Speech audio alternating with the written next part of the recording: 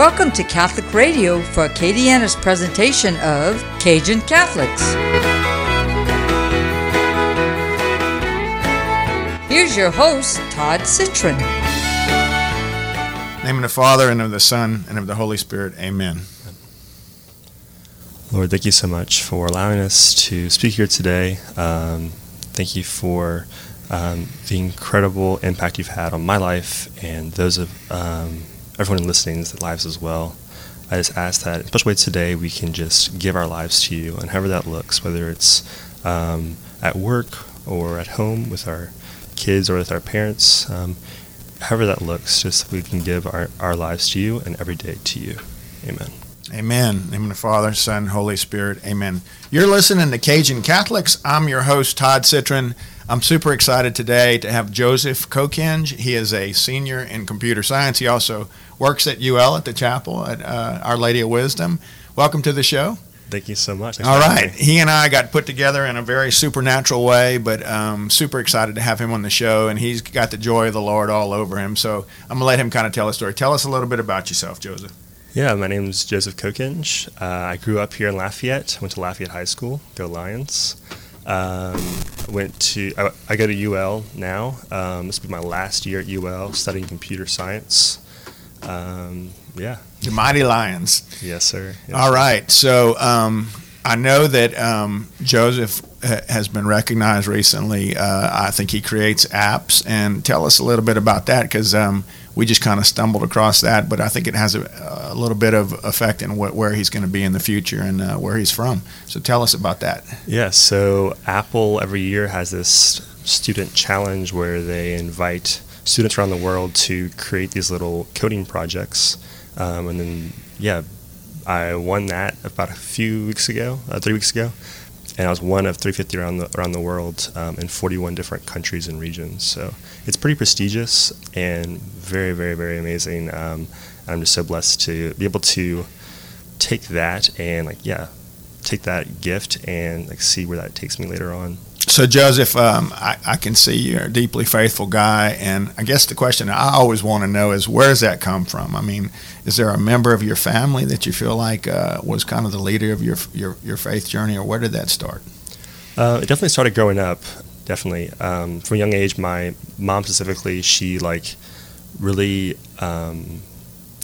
just ingrained this in us that this faith is yours. It's not mine. It doesn't belong to just God the Father. It's you are going to create this, and it takes your yes. It takes you saying I love you, Jesus, because God's not going to force you to love Him. He's not that kind of God. Mm-hmm. And so my mom providing that early on, along with definitely some difficulties in high school, and just some profound moments my freshman year of college, specifically at a Focus conference my freshman year, and then a Focus retreat later on that year. It was May of my freshman year.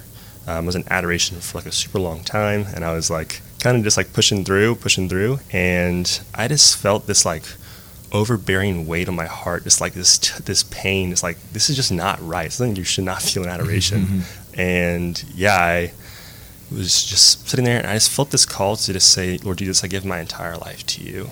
And then I was kind of thinking that in my head, and then I was no, say this. And I said out loud, Lord Jesus, I give my entire life to you. And I just felt this release of all this pain in my heart, all these different wounds and brokenness, just kind of felt healed in a way, in a very profound and supernatural way almost. And since then it's been an amazing past couple of years of just every single spot that I could possibly give Jesus my life, just giving it to Him. That's so awesome. I love that story. And I guess we're going to get into that too, but Joseph is engaged, and I think that's such a beautiful thing, and obviously he's wrapped up in the sacraments, getting ready to take a giant leap in marriage. But just out of curiosity, was there ever any time that did you discern priesthood? Not really so much for you? I've been discerning really since I was a kid, and I'm still open to whatever. Sure. If I felt the call today, I would say, look, Jillian, I'm sorry, this is what I feel called to do. And so, I see discernment as not this spend 4 days on a retreat praying about becoming a priest. It's every single day be open to this call. Yeah. So the Raging Cajun Catholics got it going on, and I know Father Sibley and Father Pellichet, and I'm sure they had some priests along the way that really inspired you. But tell me a little bit about who inspired you priestly-wise. Priestly-wise, I'd say Father Sibley has probably the deepest impact. I was actually parishioner at Wisdom before going to UL, and part of what I'm going through now in my life, which is trying to get prepared for the secular world to go and have a job somewhere is potentially where there's not many Catholics like California or Washington State. Part of what Hayes inspired me to do is to take this, or really take the faith and the knowledge that it has, and all this thousands of years of philosophy and theology that it has, and really look at it and say, okay, well, in reality, we actually do align with the secular world in a lot of ways. We just tend to hold up our arms. For example, his homily this past weekend was about Black Lives Matter, and in reality, it's Catholics really should be on the forefront of this battle to say racism is wrong. Jesus would not be on the side that's trying to oppose that. We just need to say, look, this is what our church teaches. And so Father Sibley has inspired me to take the faith and really just know a lot of things about it, study the reasons why, study the apologetics to be able to answer these questions. I think part of the reason why so many Catholics have left the faith over the past 50 years or so has been just a lack of knowledge and a lack of people defending the faith and being able to answer the questions, especially related to a lot of social issues. Mm-hmm. I'm super wounded about the virus, about how they've kind of shut down all the adoration chapels in Lafayette, and that's something I was doing regularly. And then the Eucharist, it really just disturbs me, hurts me deeply to know that maybe when are we ever going to partake of the wine again? And it's I know at Wisdom they still give communion in the mouth, and it's kind of on a church-to-church kind of thing. But I know that at Wisdom you see many young students out there that are so reverent towards the Eucharist. But what is your take on, I just feel very profoundly strong that you can't catch corona from the Eucharist, because if it's truly the body of Christ, I just can't see Jesus transmitting a virus, and that may be a wild statement, but it's just, for me, it's a faith thing. What's your take on all that? A lot of thoughts. In general, it's although Jesus is all powerful and all knowing, at the same time, there is a human influence to it, and if we even in a church, we start to use our intellect that God gave us to say that this is a bad idea, and that can look a lot of different ways, a lot of different things. People can fall and trip on the altar, and break a leg, and that's not Jesus causing suffering. That's not Jesus creating an evil. Right. Evil exists because of the fall, and it's still there. We might ask, why would a nun catch the coronavirus? She's so perfect. Yeah. But it's no, evil exists, and therefore evil can take place in a lot of different places. So that's just the world we live. Well, so tell me about y'all's faith.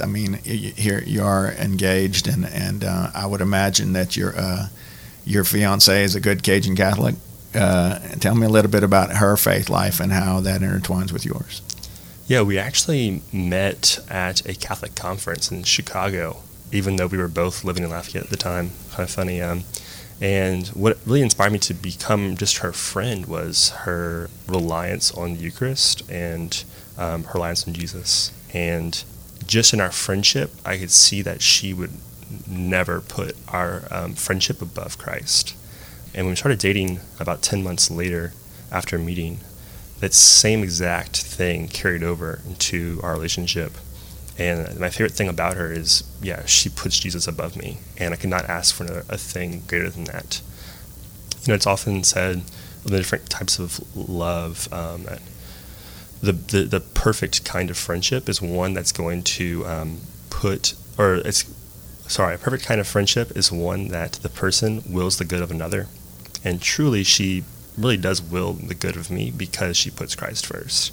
And how our love is, it's just us both loving Jesus, and then the overflow from that is what each other sees. It's like a mirror that reflects off of ourselves, and it's pointed toward each other. And so that's really That's good stuff. Yeah, so it's really beautiful to be able to experience that. And once you receive any kinds of false visions of love from other people in your life, whether it be a significant other or a friend, once you see this real, oh wow, this is what it means for like Christ to love you through a human. It's just a crazy thing. I recently went to an Altrea meeting, and this gentleman gave a talk about Joseph, all about Joseph, and sure enough, I had Joseph coming on the show, and I'm like, whoa, we call that a ping, in Curcio time. It's like, okay, a God wink, and I'm like, okay, what are the odds that this guy is going to give a talk about the consecration of Joseph, and here comes Joseph on the show, and I think this is the real Joseph right here. And so he recited this beautiful prayer. This prayer was written in the year 50. Okay, that's 2,000, almost 2,000 years ago. But I want to recite it, and maybe you tell me if you've heard it and what it means to you, your surname being Joseph. O Saint Joseph, whose protection is so great, so strong, so prompt, before the throne of God, I place in you all my interest and desires. O Saint Joseph, do assist me by your powerful intercession, and obtain for me, your divine Son, all spiritual blessings through Jesus Christ our Lord, so that having engaged here below your heavenly power, I may offer my thanksgiving and homage to the most loving of fathers. O Saint Joseph, I never weary of contemplating you, and Jesus asleep in your arms. I dare not approach while he reposes near your heart. Press him close in my name, and kiss him, his fine head, for me, and ask him to return the kiss when I draw my dying breath. Saint Joseph, patron of departing souls, pray for me. Amen. That's such a beautiful prayer. And this gentleman recited that by heart. And it's something that, as I read here, that it says that if you say this, it's part of the Pieta prayer. And if you say it, I guess for 9 consecutive days, that anything that you so desire that, that is in God's will, I guess, is something that will protect you. I actually read it. It said, this prayer was found in the 50th year of our Lord and Savior Jesus. In 1505, it was sent from the Pope to Emperor Charles when he was going into battle. Whoever shall read this prayer or hear it or keep it about themselves shall never die a sudden death or be drowned, nor shall poison take effect on them. Neither shall they fall into the hands of the enemy, or be burned in any fire, or be overpowered in battle. Save for 9 mornings for anything you desire. It has never been known to fail. Wow. Good stuff. You're supposed to be, I need you to be talking, Joseph. I'm doing all the talking on this show. I apologize. You're listening to Cajun Catholics again. Today's guest is Joseph Kokenge. He is a senior at UL and in computer science, and has a big future. Like all good Cajun Catholics and raging Cajun Catholics, he's got a deep faith, a deep culture here, and he's a little apprehensive about going away from Cajun country because, this is the Catholic center of the universe, and he's going to have to maybe go raise a family in a foreign land, but he's going to bring our Cajun culture with him, I know. And so, tell me, you mentioned that you guys lead a Bible study, and that's something I think you've been doing for a while, right? Yes, sir. So, actually, the first study that I led was my freshman year. After that retreat I went on, it was the summer, and it was actually Jillian and I. We were friends at the time. We decided to lead a co-ed study, and I've seen co-ed studies done really poorly, and I've also seen them done really, really well. In high school, I was in one which we actually modeled off of, where you start the Bible study off, you read the passage, and you kind of get into these more simple questions that are kind of factual. So like, oh, what did Jesus say here? There's no, not too much emotions going on. It's pretty straightforward questions. And when it gets deeper, you split up into guys and girls, and you're able to talk about deeper things, And I've seen co-ed studies where it's like, oh, the whole time you're together, and it's like, how is, for me as a guy, how is a guy supposed to, deeply connect with another man in the room with, other women watching 1 and 2 hearing what we're talking about? So we split up, and so that was my freshman year, going into my sophomore year. We did the same thing the next summer, and each semester I also led guys.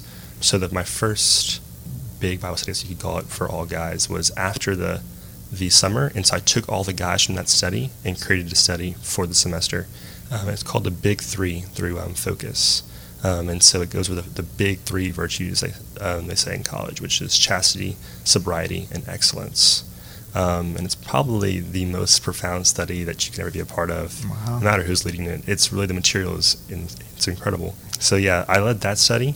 I led a study the next 2 semesters, and this past semester I led one on just the mass readings from Sunday, or one of the readings from Sunday, whether it be one of the first readings or the gospel. And just so the guys who were in the study could then have something on Sunday to say, oh yeah, like that reminded me of Bible study whenever we talked about this thing.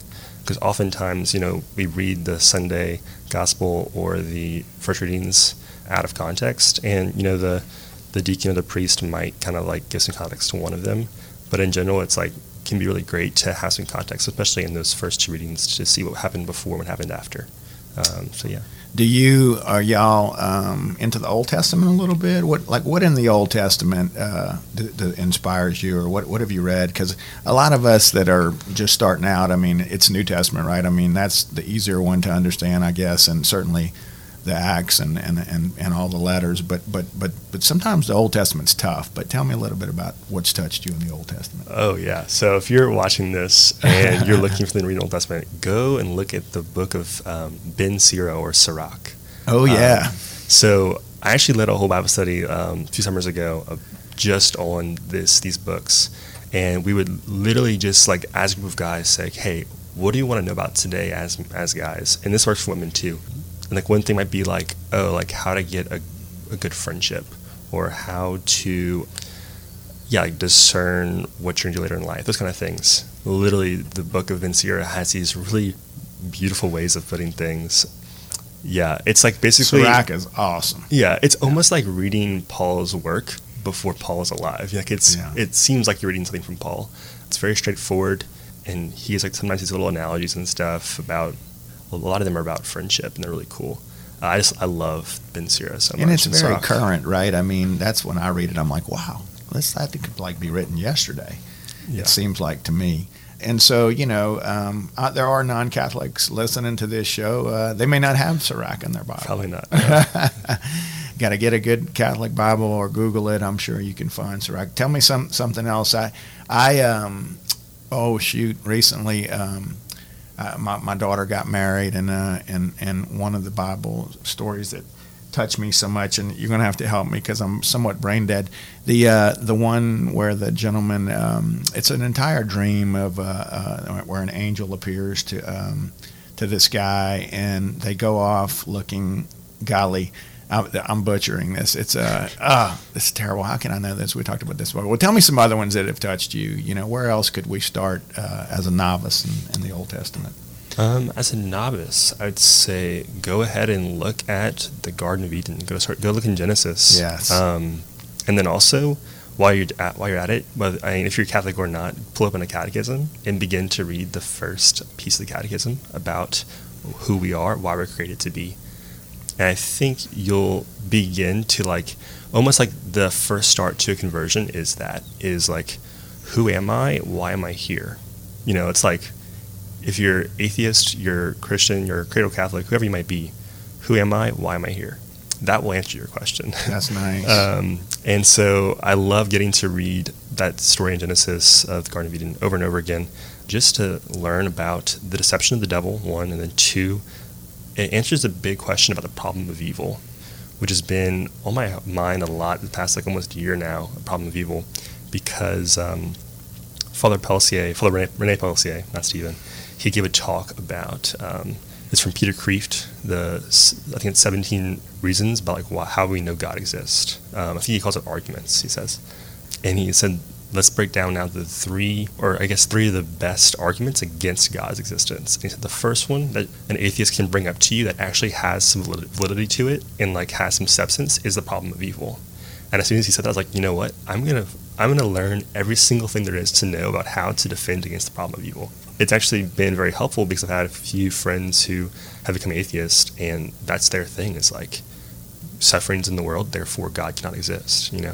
And yeah, the problem of evil is explained so well by reading Genesis, and this church's stance on the problem of evil comes a lot from Genesis. So, wow, yeah. I mean, as much as I know from my personal experience after Cursillo, I saw the devil as clear as I saw God. I saw evil, and you got to know how to deal with that, especially you starting off with a young family. The devil's going to come after you always, and you have to protect yourself. And that's something that you have to be very, very aware of, So tell me what else. So Joseph, where do you want to go from here with your faith life? I mean, I guess it's a real wide and broad question, but you obviously have the joy of the Lord, and you're going to be a fisher of men. I see that.